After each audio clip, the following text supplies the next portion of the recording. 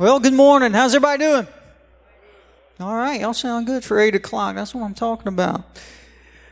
If you have your Bibles, if you want to turn with us, of course it'll be on the screen, but if you want to join me in 2 Kings chapter 3, I want to take a few moments today to tell you a story. Can we do that? I just want to kind of walk you through a story, and it'll be a little bit maybe different than maybe my normal style. But just this week, this story kind of came across my mind, and in reading this story, I think there's 7 keys that I think we can learn today that we can take from this. Several of them Miss Jean already just hit, so she's already kind of got ahead of me a little bit, but that's good. That's the way the Lord works. So, but we're going to get into this, and I think it's going to be timely. I'm not going to try to jump into what Pastor's doing because he is doing such a masterful job walking through the seasons. I can't wait till next week. I'm probably like some of you. I hate that, I understand. I hate he couldn't be here today so we could continue that. But hopefully this will be a good sort of sidebar, if I could call it that, or maybe a good addendum to what he's doing, and some of this will maybe help you where you are in your life. In 2 Kings, this is one of my favorite parts of the Bible because I just love all of the stories in the Old Testament, specifically when you get into 1 and 2 Kings and you start reading about the prophet Elijah. I just love reading about the prophet Elijah and all the incredible things that the Lord used him to do. So many great stories. And then he found a protege. The Lord led him to a protege named Elisha. And Elisha followed him, and he forsook his entire life, forsook everything that he had, everywhere he was at. And he followed after Elijah because he wanted God's will for his life. And God rewarded him. He spent a season of serving where Elijah was doing all these great things, and Elisha had to just sort of sit back and serve and be in the background. But when Elisha's time came, he was in the right place at the right moment, and he was given a double portion of the anointing that was on Elijah's life. And that's powerful to me. That's not what I'm preaching today. I'm just giving you a little sidebar, okay? That's so powerful. And so as we get into 2 Kings, Elisha is sort of taken over. In this particular story, it's sort of wedged in between 2 of the cool Elisha stories. And I think this story, maybe just within my own self growing up in the church, I mean, I've heard it mentioned a few times, but this is often an overlooked story, I would say. It's not as cool as the chapter before where you read about the little kids who made fun of him and the bear came out and ate them. We love to talk about that, especially preachers. So, y'all don't be hating on me. A bear will come out after you or something. We like to preach that type of sermon. And then coming after this is where Elisha meets a widow and supernaturally provides for her. Those are the stories we hear about, but wedged in between is this neat story in 2 Kings 3. So I don't want to waste any more time. Let's get into it. Are you ready? Verse 1. Now Jehoram, the son of Ahab, became king over Israel at Samaria in the 18th year of Jehoshaphat, the king of Judah, who reigned 12 years. And he being Jehoram, did evil in the sight of the Lord, but not like his father and mother, for he put away the sacred pillar of Baal that his father had made. Nevertheless, he persisted in the sins of Jeroboam, the son of Nebat, who had made Israel sin, and he did not depart from them. So right away, a little bit of interesting backstory. Can I pause for a moment and make sure you understand? We have a new king in Israel. His name is Jehoram. He's the son of Ahab. You remember Ahab was the king in so many of those cool Elijah stories I was just talking about. He was evil, and he was married to a woman named Jezebel, who we know was evil. So evil that even the name today, you don't see a lot of parents naming their kids Jezebel today, right? It's sort of like there's some other names I could mention that just already has a negative connotation. We're not even going to speak that over our kids, right? So we know that this was a man who had been risen in a home that did not know the Lord God of Israel, that served evil gods, who served Baal. But I think it's important for us to understand 2 interesting things that I thought they put here. First of all, it does say he did evil in the sight of the Lord. That's not good. He was a sinful man. Now, it almost is like either he or whoever wrote this in some way, shape, or form was trying to justify it a little. He did evil in the sight of the Lord, but he didn't do as evil as some others. This is a little side note. Can I give you one? How many times, we were kind of even talking about this before the service, how many times do we try to justify our sins by comparing it to, well, it's not at least that bad? We sometimes look at our lives, well, I'm messed up, but at least I'm not that messed up. I was talking about it with my students at school this week. It sort of relates to a text we were reading. I think a lot of times what you'll see in life, this is a natural tendency and it creeps into spirituality. I think there's a lot of times when we get so insecure about our own faults that in order to try to deflect attention, we want to point out all the faults of someone else. Yeah, I knew that wasn't going to be too popular, but that's the way it is. You know, if I'm worried about the way I look, then I may just point out the flaws in someone else, so maybe everybody will look that way and not look at me, right? How many times in spirituality, well, you know, I'm not doing all I can for the Lord, but at least I'm not like that person. They ain't been in church in 6 months. And we try to deflect attention, but we forget we serve the God who does what? He knows all. So it does no good for us to say that, well, at least it wasn't that bad. The truth of the matter is Jehoram still did evil in the sight of the Lord. He still served false gods. But here's the cool thing. Spoiler alert, and we're going to get to it. God's going to do a miracle for him in this chapter. And because of that, I want to stop right here at this moment and give you the first point I want you to get today of the 7 keys I think we can pull from this story. I want you to understand that we serve a God who is always ready to help you. We serve a God that is always ready to help us, even if we're in trouble by our own fault. Even when we get ourselves into trouble, even when our sinful flesh causes us to make unwise decisions and we get in a situation that we cause, even if we have to fight some consequences in those calls, we still have a God who loves us and is gracious and is ready to help us. Amen? We as Christians need to know that we have a God who is always watching over us. Scripture teaches us from front to the back that God designed us, that our steps are ordered by Him, that He's watching out for us. So even when we wander astray and end up in a situation that God didn't intend us to because we became impatient or because we failed to listen to His voice or we failed to even seek His will and decided to follow our own fleshly instincts, guess what? All that we have to do to get back to where we need to be is to humble ourselves and call upon the name of the Lord, and He will be there ready to help us. Amen? We should be assured that God is for us. God is for you. One of the greatest things, the greatest grasps we can make in the faith to help us grow from being a new Christian to being a place where we can live victorious and live as a conqueror is understanding the fact that God is for you always. What does the Bible say in Romans 8? If God is for us, then who can what? Who can be against you? God is for you and He wants what's best for you. But yes, in this life, we're all going to find ourselves in times of trouble. We're all going to be like Jehoram and find ourselves in times of trouble. Sometimes like Jehoram, we get there because of our own folly. Jehoram messed up because his fathers, his predecessors, while he wasn't on the throne, we know all the different times that the prophet Elijah went to Ahab and said, listen, you need to seek God. You need to turn your heart. And Ahab was stubborn and didn't do that. How many times Jezebel, she tried to kill all the prophets of God. He knew this and he saw the judgment of the Lord that fell on both Ahab and Jezebel all this time, but he still refused to seek the truth. He found himself in trouble. Sometimes when we find ourselves in trouble, we need to really look and search and reflect and determine, maybe I'm going through what I'm going through because I've done something that's messed up. Now, does that mean we need to beat ourselves up for it and live in shame? No, we understand and we reflect and we see, God, I have messed up. I have allowed myself to get in this situation, but God, I need your help. You know, there's story after story in the Bible. Can I give you a quick summation of the story of Samson? Samson found himself in trouble in the Bible. You know why? Because he messed up. Samson was in covenant, man. He had a special bond with God. God had given him a special strength, a supernatural strength that nobody else had. All he had to do was follow this vow that had been made to the Lord. Don't cut your hair. Don't drink anything or eat anything from the vine. Don't touch anything that's unclean. And guess what? I'm going to be with you. And man, Samson, so many great stories. He killed 1,000 Philistines at one time with a jawbone. So many feats of strength. Yet what did Samson do? By his own folly, he messed up. He started messing around with the enemy. He saw the woman named Delilah who was a part of the Philistines, and his physical attraction of her could not overcome the vow he knew that he had. He was unwilling to sacrifice his fleshly desire and his lust in order to be the man of God he was supposed to be. So what happened?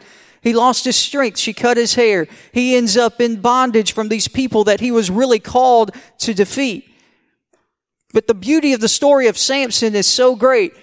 Did he die defeated? No. Did he die in trouble? Did God completely forsake him? No. What Samson did was he called on the name of the Lord. Yeah, it took him getting in jail. Yeah, it took him losing his eyesight, his eyes being plucked out. It took him being extremely humbled. But guess what happened to Samson? Samson, in that moment of trouble, realized his folly, and what did he do? He called on the name of the Lord, and what happened? The Lord gave him strength, and in his last moment, he pushed the pillars of the temple that had all of those Philistines in it and killed more that day than he had his entire life. I'm here to tell you, you may feel like the enemy has plucked out your eyes. You may feel like that you've been completely humbled and you've lost it all. But I don't know who I'm talking to this morning, but hear the word of the Lord. All you have to do is lift up your eyes one more time and cry out to God, and He's ready to be there on your behalf. Amen? Sometimes we end up in trouble just because we don't understand. Not that we are intending to do bad things, but, sometimes we're young and we're ignorant. I know we don't like to admit that, but sometimes we just don't know. We think things are supposed to go a certain way and they end up going a different way. But we have to hold on to Romans 8:28. All things work together for good for those who love the Lord. Amen? Sometimes you think you're in trouble just because things haven't gone the way you thought they should. I'm here to tell you, if you'll trust and keep following God, they're going to work out for you.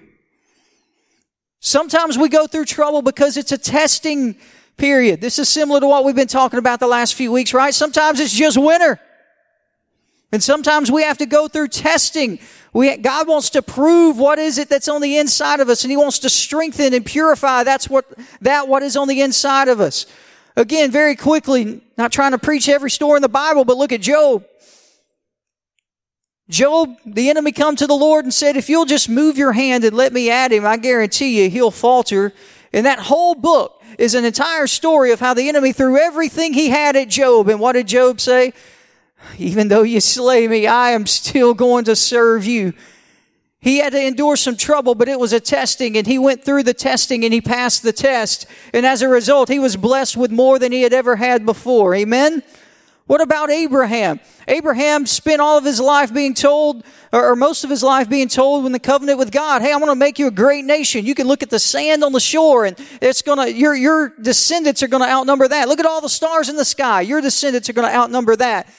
Yet here he is in his old age and he still hasn't had his first child. That'd be hard to believe, wouldn't it? And we know what happened. He finally gives birth to a child, Isaac, and when Isaac was still yet young, God says, all right, I need you to go sacrifice that son to me. What was he doing? Had Abraham messed up? No. But it was a test. And Abraham passed the test because he was willing to go through it, even though he didn't want to on his inner self. I'm sure emotionally it was hard. I'm sure he fought and he toiled in his mind, but he was willing to go through and take Isaac up on the mountain. And just in the moment when he was about to bring the knife down upon his only begotten son, his only son, God said, you have passed the test. And He provided him a ram for sacrifice, and Abraham's promise was fulfilled. I don't know about you, but some of you may have come in here this morning a little bit down in the dumps. Maybe you've been going through a season of disappointment because things have not gone your way. And I'm here to tell you, God very well may be just simply testing you, and your miracle is just on the other side if you will hold on. Another reason we go through trouble is just sometimes the enemy is going to attack us. What did Peter say? He said the devil is a roaring lion seeking whom he may devour. Not to scare you and not to speak evil or to give the devil any glory, but the devil is going to attack us as we go through this life. Sometimes the enemy knows, at least has a premonition that God wants to do something in our lives. So what is he going to do? He's going to set out attacks to try to defeat us. But I'm here to tell you that greater is He that's on the inside of you than he is in the world. Amen? Anytime we're dealing with trouble, God is sitting there ready and willing and waiting for us to call upon His name so He can be dispatched to help us. Amen? All right, so I've already preached a lot. We're still only through a couple of verses. Let's keep going. All ready? Let's go to verse 4. So here's Jehoram. He's finding himself in trouble. We know the background. He's not a man who's following after God. But in verse 4 it says this, Now Mesha, the king of Moab, was a sheep breeder, and he regularly paid the king of Israel 100,000 lambs and the wool of 100,000 rams. So it may be hard for you to fathom, but imagine this king in Moab, they had a sort of a tax, basically, where the Israelites told the Moabites for basically every day, if you did the math, this was like several hundred rams had to be sheared and lambs had to be sheared, and they had to pay all that wool to Israel just as a tax, just because Israel said, we're more powerful than you and this is what we want. But in verse 5, it happened when Ahab died, the king of Moab rebelled against the king of Israel. He heard that, hey, the king of Israel's dead. Ahab's gone. I'm tired of shearing all of this sheep. I'm through. I'm not giving you anything else. That starts a problem. So verse 6, King Jehoram went out of Samaria at that time, and he numbered all of the people. It says that he mustered all of Israel is what it says. He got them all together. Then in verse 7, he went and he sent to Jehoshaphat, the king of Judah. He said, The king of Moab has rebelled against me. Will you go with me to fight against Moab? And he said, I will go up. I am as you are. My people are as your people. My horses are your horses. Then he said, Which way shall we go up? And he said, By the way of the wilderness of Edom. So here's Jehoram, king of Israel. He partners up with the king of Judah, Jehoshaphat, and he says, hey, I need to go teach Moab a lesson. You want to go with me? And he says, sure, let's go. Jehoshaphat liked to fight, so there they are. They're on their way.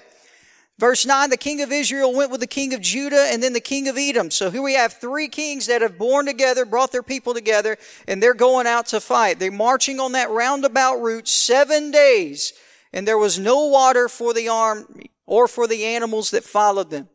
And the king of Israel said, Alas, for the Lord has called these three kings together to deliver them into the hand of Moab. So these three are excited. They're going to fight. We're going to go teach Moab a lesson. Except as they're marching around and preparing, they realize we're in the middle of a desert and we're thirsty. There's no water.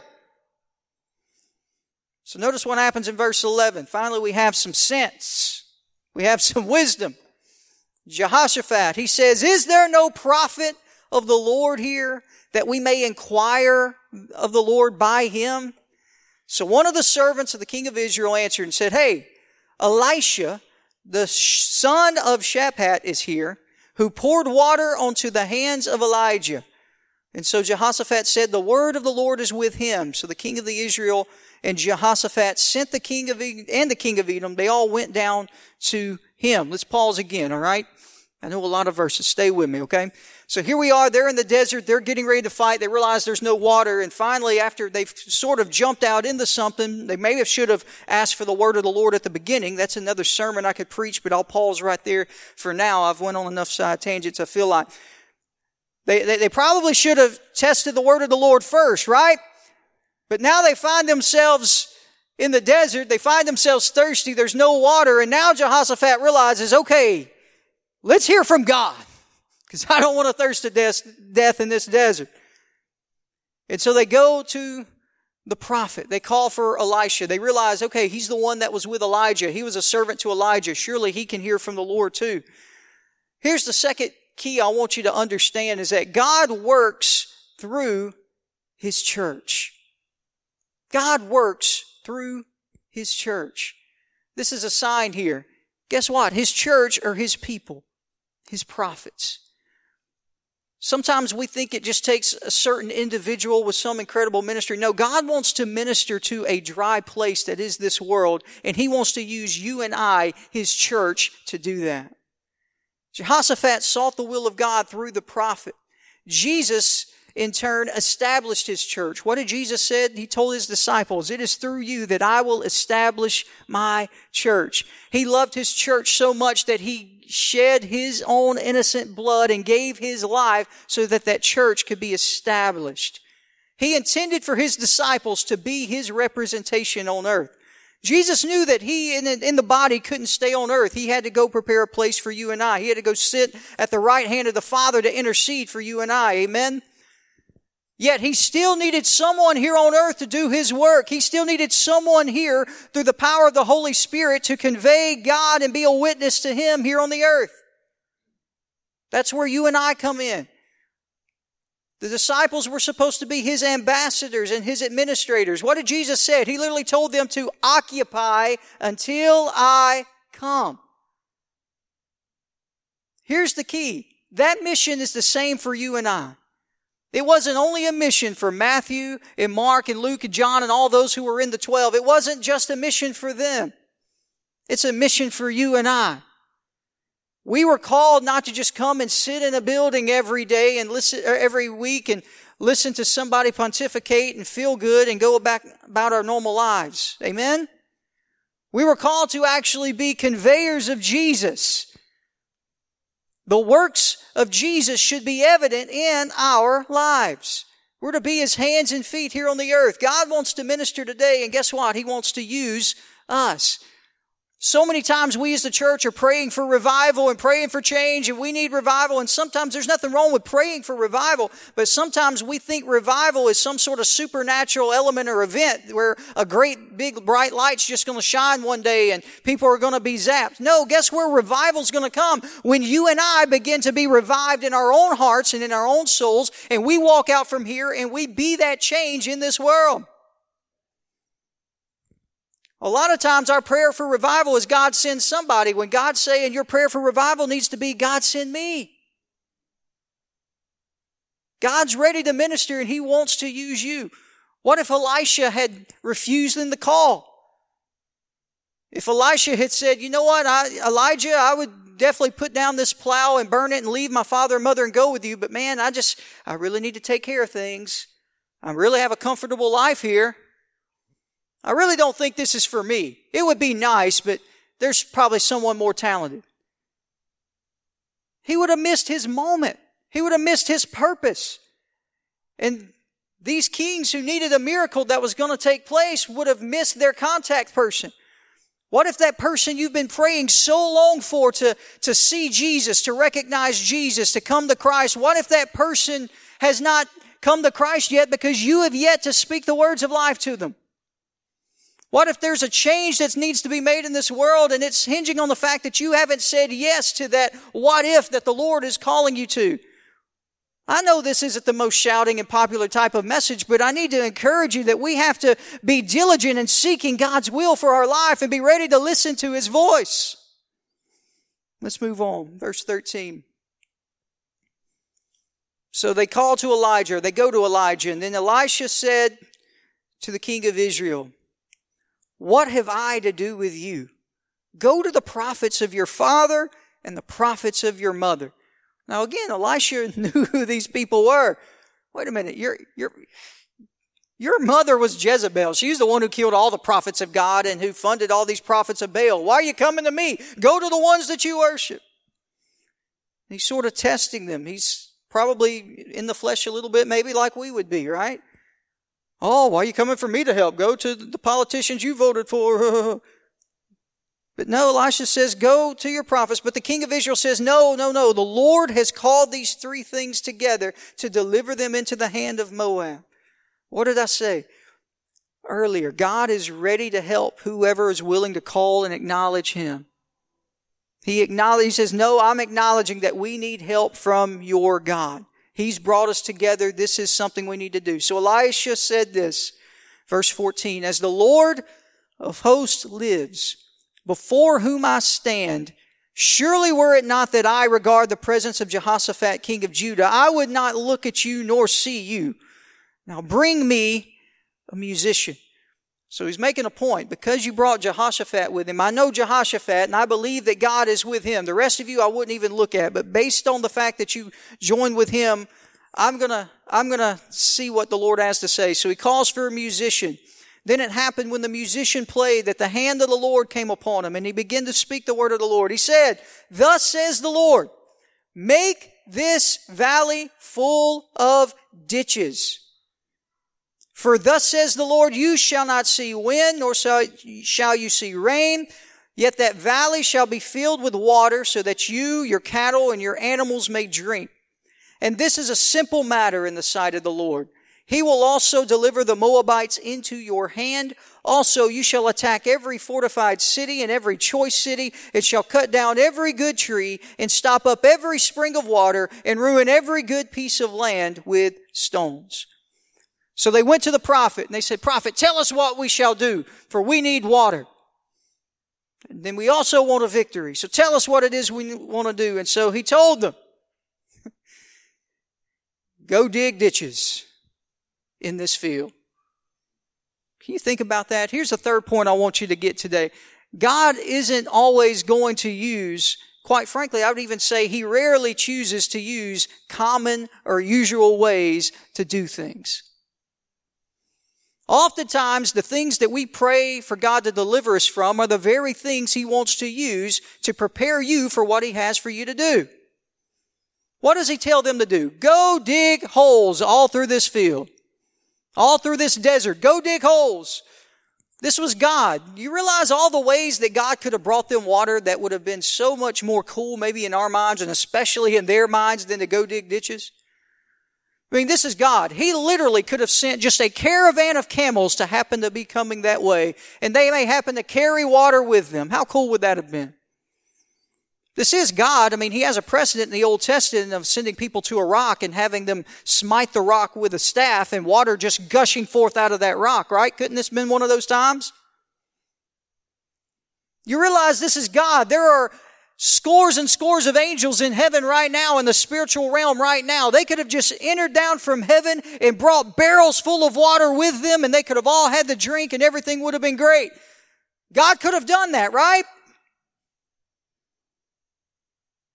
And I mean, we can even, you're thinking, man, you're getting a little bit out there. You're getting really into fairy tale land. Okay, I don't think so. Everything I'm saying, there's precedent for.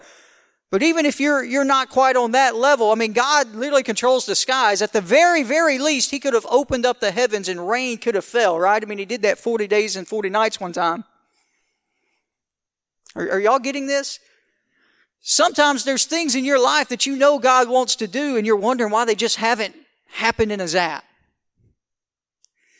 It's because God doesn't always choose the ways that we want Him to work. Because if He did things the way that we wanted them done, and usually using the methods we wanted to use, then most of the things we would do ourselves and God wouldn't get any glory. Is anyone listening? I mean, every big dream. I look around all the stories that you hear and all the testimonies and looking around at what I've seen accomplished at all seasons and what we're working on accomplishing at all seasons. Man, I'm just thinking, God, you could have just, made a lot of this happen very quickly and we could have gotten to work. That's not the way God operates, is it? Because it wouldn't build our faith the way He wants it built. All throughout the Bible, God shows that He really likes to do some unusual things to test our faith and our obedience.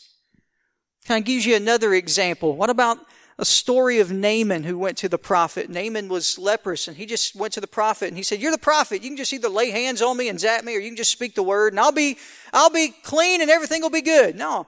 What did he tell Naaman to do? Go to the Jordan River. You need to dunk yourself in the dirty, nasty Jordan River 7 times. And Naaman was appalled. No, do you not know who I am? I'm not going into that. I'm Naaman. I'm an important man in the military. Come on, you're making this too hard. No, how much do you want to be healed? How much faith do you truly have in the word of the Lord? Are you willing to do things that may seem foolish in the eyes of man because you're obeying me? Is anybody with me today? I don't know who I'm speaking to, and I don't want this to sound harsh, but I feel an unction of the Spirit to speak this into someone's life. Somebody listening to me this morning, you've been even sitting this week wondering why this break hasn't gone your way, why these things that you know that God wants for you, you're not seeing yet, and you feel like you're up against the wall. God wants to remind you maybe there's something He's asked you to do that you've yet to fully commit to or fully obey.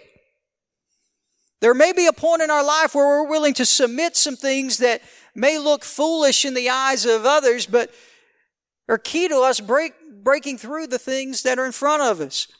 Why did Jesus say this? I believe Pastor may have spoken on this in the last few weeks. Why did Jesus tell His disciples when they couldn't cast out the devil?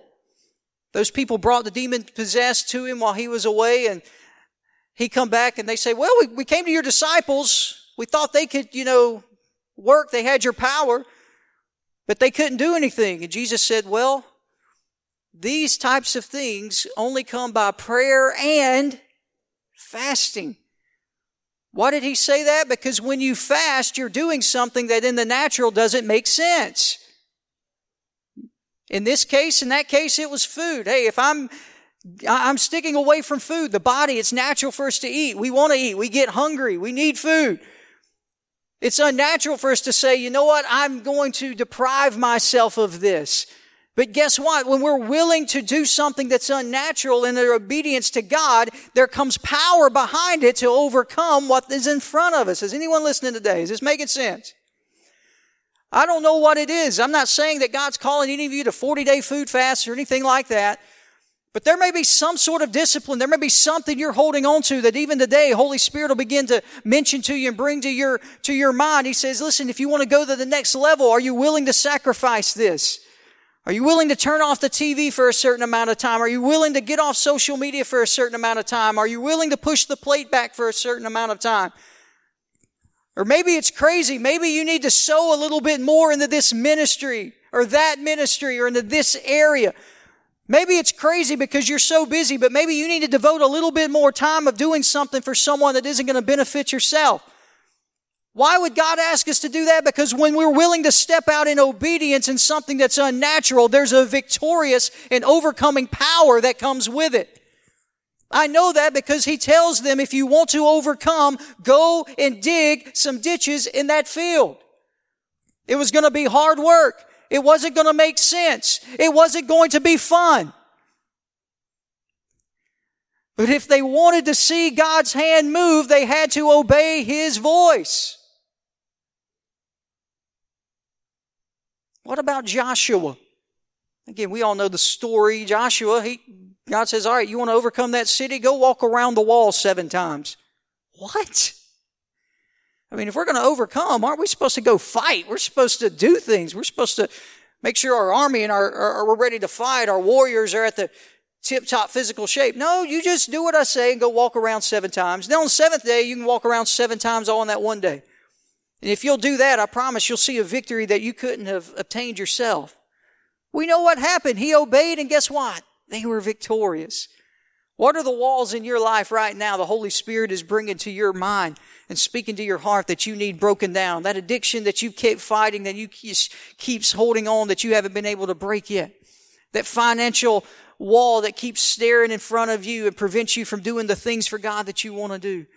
That relationship issue that just hasn't overcome. What are you willing to do? Are you willing to listen to the voice of God to overcome those attacks in your life? Even one more thing and I'll move on. I'm not trying to belabor this point, but even the miracles of Jesus themselves a lot of times didn't make sense. I mean, sure, we have the ones where the guy comes and he just says, speak the word. Jesus says, yeah, go home. Your daughter will be healed when you get there. Those are cool, right? We like that. Very much a social distance miracle right there. It would definitely work in today's era. He just had to speak it and it was there. But then there were the miracles that would not have worked in today's area, like when Jesus literally spit in this person's eyes. I mean, let's be real. In the natural, we're like, oof. I used to say this all the time. We'll say it again. If I called somebody up here and start spitting in your eyes and saying the Lord wants to heal you, some of you would never return. I would never return. I'd be gone. Y'all be like, oh, that dude's crazy. There's another time where it says Jesus touched somebody's tongue. I mean, I'm just being real. I'm not trying to be weird. It's what Jesus did.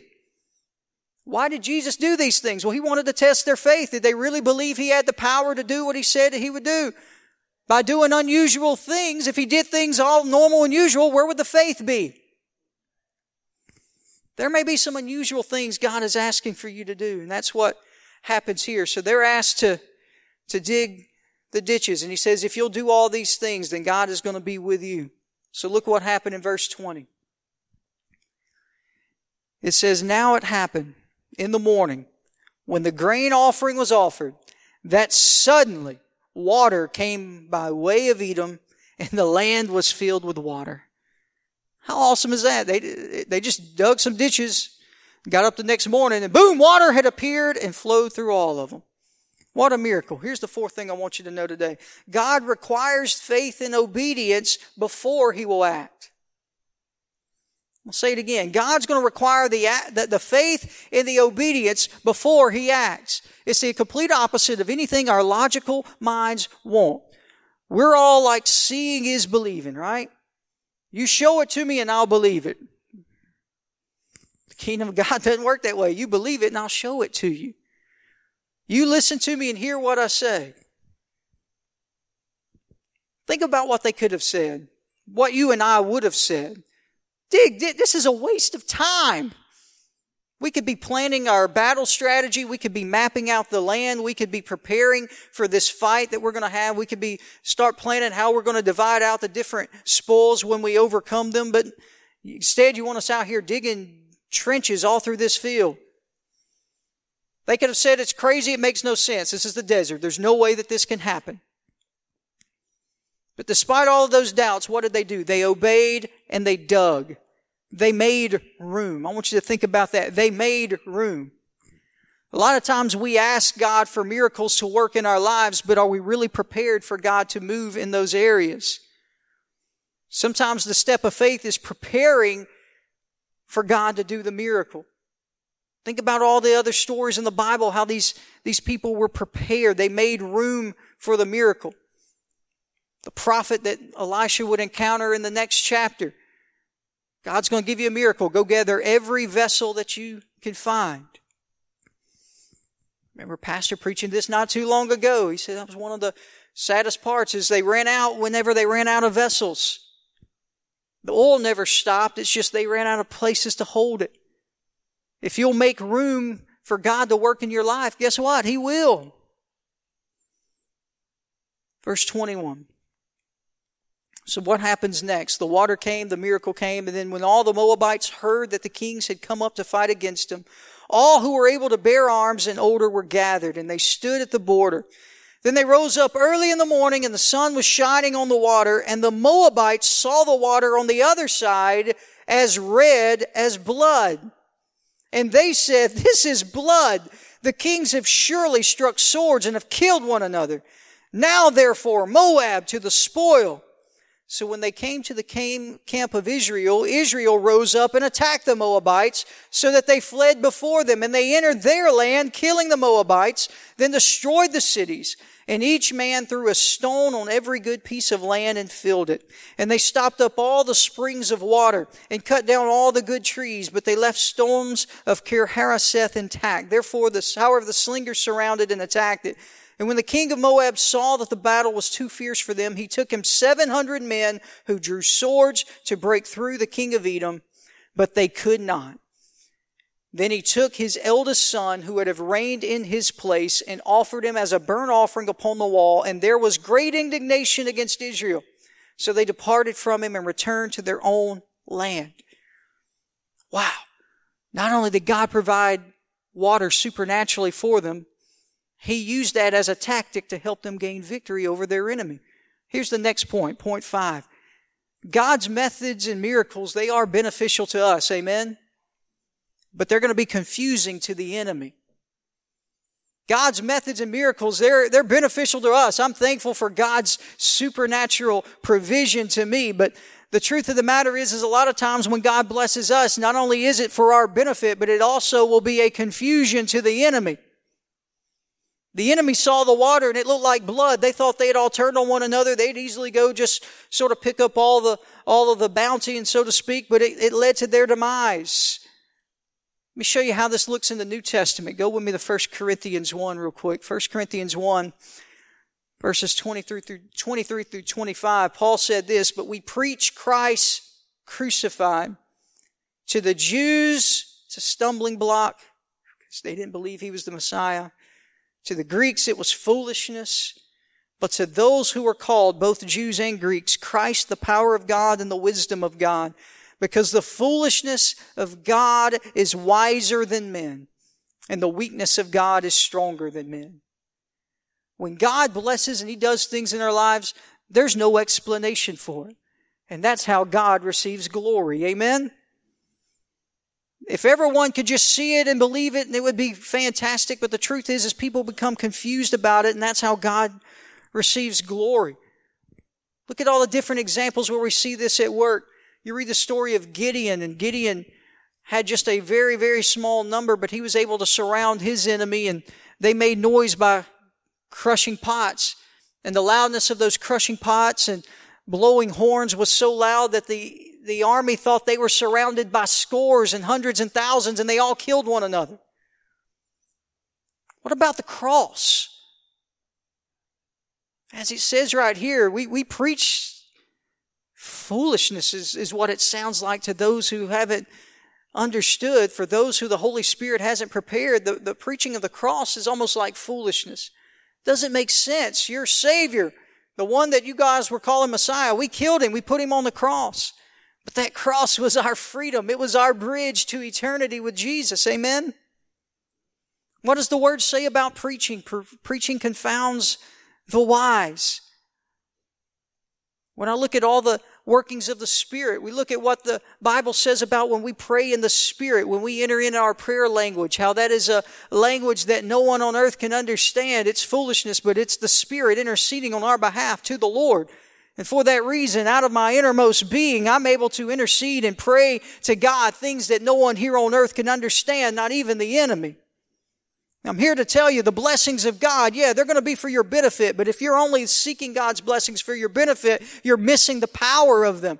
They're going to confuse the enemy and help you overcome in your life. Leads to the sixth point. God's power is going to bring a separation between righteous and unrighteous. There comes a point at the end where there's a separation between the righteous and the unrighteous. Right there in that story, there was a clear separation. On one side, it was water. It was living water that they needed to live, to sustain them. It came from God Almighty. On the other side, it looked like the end. It looked like death. I'm here to tell you, when it comes to this world, there is no cross-pollination allowed between worldliness and spirituality. I know we're in a society today that is more compromised than ever, that is seeking a compromise, where the church is wanting to has almost become worldly in an attempt to try to look like they're relevant instead of preaching the relevant, life-changing power of God. At the end of the day, I'm not saying that we don't love people. I'm not saying that we have to beat people on the head with the Bible. That's not what I'm saying. I'm not saying we have to become the judgmental group that's always pointing a finger either. Does that make sense? What I'm saying, though, is we have to stand up for truth, because at the end of the day, there is no intermingling. There is a division that's coming. There's a separation. The Bible calls it a sanctification. We were called to be set apart from the world. If we look like the world and we live like the world, we might as well just be the world. How many times do we see this even throughout the Bible? Moses at the Red Sea. He said, you better choose, because we're going to go across. You're either going to go with us or you're going to stay behind. They went across. As the Egyptians were behind them, as they were in the sea rushed in and drove them away. It was a dividing line. What about Elijah? As we said, they're just over in 1 Kings with the prophets of Baal. There was a clear division. You're either going to be for God or you're going to be for Baal. Well, all the ones for Baal, they cried out for fire. They cried out for a sign all day. They even cut themselves and went crazy. Nothing happened. Elijah stood up and spoke a simple prayer to show that you are worthy, and God sent fire, and all the prophets of Baal were slain that day. Ultimately, worldliness and spirituality cannot coexist with our souls. There will ultimately come a point in your life where you have to choose, as Joshua said, this day who you're going to serve. If you're going to serve God, you have to go all in and give everything you have. If you're going to serve the world, then that's fine. But this lukewarm situation we find ourselves in today's society, where we try to just stay on the margins. I want a little bit of the world today and a little bit of church on the weekends. It's not going to cut it. You're eventually going to be consumed. That leads to the final part I want you to get today. Number 7, following God's way will always lead us to victory. Following God's way will always bring victory. You can keep chasing after these things in the world. You can keep seeking after the things of the world to fulfill you. You can keep seeking after these things to give you your purpose and to provide you happiness. But all in all, at the end of the day, every single one of those things are eventually going to leave you feeling empty. They're going to leave you feeling hopeless, and you're going to find yourself in defeat. But if you will obey God, if you will listen to His voice, and if you'll follow after His commandments today, I can guarantee you without a shadow of a doubt, you will be victorious. You may not be the most wealthy here on this earth. You may not be the most popular on this earth. I can't promise you that. The enemy will try to promise you that. But I can promise you that you'll spend eternity with Him in paradise. Amen. And I can promise that there's no weapon the enemy will form against you that'll prosper. I can promise you, as we said already, and we'll say it again, Romans 8:31, if God be for us, then what? Who can be against us? If you want victory over the enemies in your life, follow after what God is saying. 2 Corinthians 9:8 says this, if God is able to make all grace abound towards you, that you always having all sufficiency in all things may have an abundance for every good work. Whatever it is the Lord speaks into my heart and asks me to do, He's good enough and has enough grace to help me achieve it. Amen? What a promise. Let me take you to one last scripture this morning. Psalm 37. Sort of brings all of this into crystallization. The psalmist says, do not fret because of evildoers. I know this is very hard today in today's society, isn't it? Just scroll through social media for 5 minutes. Turn on the news for 3 minutes. Just go to Walmart and walk in the door. I know how it is. The moment you kind of go in somewhere, you start looking around, you see evil around us, and our natural inclinations is just to seize up and panic. And God, what are you going to do? How are you allowing this to happen? Why is this happening? Do not fret because of evildoers, nor be envious of the workers of iniquity. So many times when we see people, God, I know that they're not living for you, but they seem happy, they have all this stuff. I promise you, looks can be deceiving. The way things look on the outside may not be the way they are on the inside. Y'all listening? Don't be envious of those things. Don't fret, for they shall soon be cut down like the grass. The things of this world are temporary, my friends. They may be celebrating for a season, but their season will end. They're going to wither as the green herb. So what do? Verse 3, trust in the Lord and do good. 2 things. Trust. Everybody say trust. And then it says do good. Trust. Believe God's going to take care of me. He's on my side. And I'm going to do good. I'm going to keep on doing what I can. I may not be able to single-handedly blot out all the evil in this world, but I am in control of my sphere of influence. I'm in control of the people I come in contact with every day. I'm in control of how I spend and steward my 24 hours I'm given each and every day on this earth. I am in control of that with the help of God. I'm going to obey Him and I'm going to do good. Dwell in the land and feed on His faithfulness. Delight yourself also in the Lord. If you can grasp that, you can live a strong Christian life. Don't delight in the world. It's not going to happen. Don't delight in your stuff. Don't delight in your friends. Don't delight in your family. Not that those things aren't good, but those things are all going to let you down eventually. But when you delight yourself in the Lord, He will give you the desires of your heart. So commit your way to the Lord. Trust also in Him, and He shall bring it to pass. What a promise. One more verse. He shall bring forth your righteousness as the light and your justice as the noonday. You can count on it. You can set your clock on it that Jesus Christ and the Lord has your back and that justice will come to you. Will you stand with me this morning? I hope you gained something from this little storytelling session this morning. But I want you to spend a few moments, can we here, just close your eyes. Will you allow Holy Spirit to begin to talk to you for just a few moments? Hopefully He's already been speaking to your heart, but we got a little bit of time before Sunday school, so if we can sort of sit tight. I don't want you to get in too big of a hurry. I just want you to listen to the Holy Spirit. You've listened to me. There may be some areas in your life, some people I'm talking to. As I said, I don't know. I couldn't come and point you out or anything. I wouldn't do that if I could. But I just sense in going through this morning that there's people under the sound of my voice that you've been dealing with some troubles. And maybe you're not sure why you're going through the troubles. I'm here to encourage you this morning. If you're in a situation where you've walked out of the will of God, or maybe there's just an area of disobedience or an area you just haven't submitted to Him. Not that you're living a full-fledged sinful life, but there's some things God's been nudging on you to do. Maybe you just haven't surrendered it. Maybe that's the key to you overcoming this situation in your life. Maybe there's some things in your life that God's been impressing on you and you've sort of made excuses why it couldn't happen. It doesn't make sense. What do people think? I don't want to be viewed in that manner. And God's sitting here saying that's the key to you getting to your next level.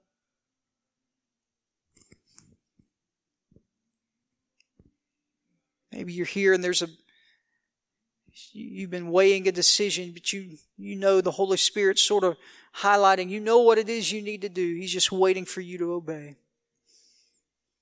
What I'm asking you to do, the altars are open if you need to come down here and pray, and I'll agree with you. But even right there where you are today, you know what Holy Spirit is asking you to do. You know what that giant is in your life. You know what that enemy is in your life. It's time for you this morning to start digging. Let this be the moment where you pick up the shovel this morning. Will you pray with me, Father? Lord, we thank you for your many blessings. We thank you for your word. Father, today we know there are different seasons that we go through as we've talked about. Father, there are different moments that we go through. Father, all of us are going to face trials. It's not a if, and it's not a sign of weakness that we face trials. Father, we're all going to face trials. Father, I pray, Lord, first of all right now that your Spirit will help us discern the trials that we may be facing right now. Father, there's some in here, Father, who have allowed disobedience, or they've walked out of your will. They failed to yield to your voice. They've listened to the voice of the enemy. They've allowed outside influences to drive them towards somewhere. And Father, they find themselves needing to repent. I pray, Lord, right now, Holy Spirit, that you'll draw them to you. Father, you're ready to help us. So Father, let us call on your name today. Show us our way of escape. Father, even if you're looking to test us, Father, help us to hold on and endure in this season. Help us to trust in you. Father, if it's an attack of the enemy, give us the strength to overcome it. But Father, today there may be some that are listening to my sound, under the sound of the voice, God. There's some, Father, who, Lord, you have big dreams and big visions for. Father, you've even revealed some of those into their hearts. But Father, it just seems like the closer they get to the moment they think they're ready to break through, that it's like the chair or the ladder is pulled out from under them and they find themselves stumbling back down. Father, today, speak to your people. Give us faith. Father, show us what it is you would have us to do to overcome. Help us, Father, to discipline and sacrifice our flesh, God, to lay it down so that we can live by the Spirit. We can listen to you. Father, those who you are specifically calling to a time of consecration to give up some things, Father, speak to them and help them have the endurance to follow through. But Father, ultimately, we thank you today for the promise of victory. Father, we may feel like that we are completely surrounded and there's no way out and there's no way of escape. But Father, you've said in your word that if we will trust in you and if we will hold on to you, that Father, you're good and you will help us endure. That which you've begun in us, Father, you will complete that work. So help us to endure today. Give us strength this week in Jesus' name. And everybody said, amen. God bless you all this morning. Hope you have a great week. Go give the devil fits.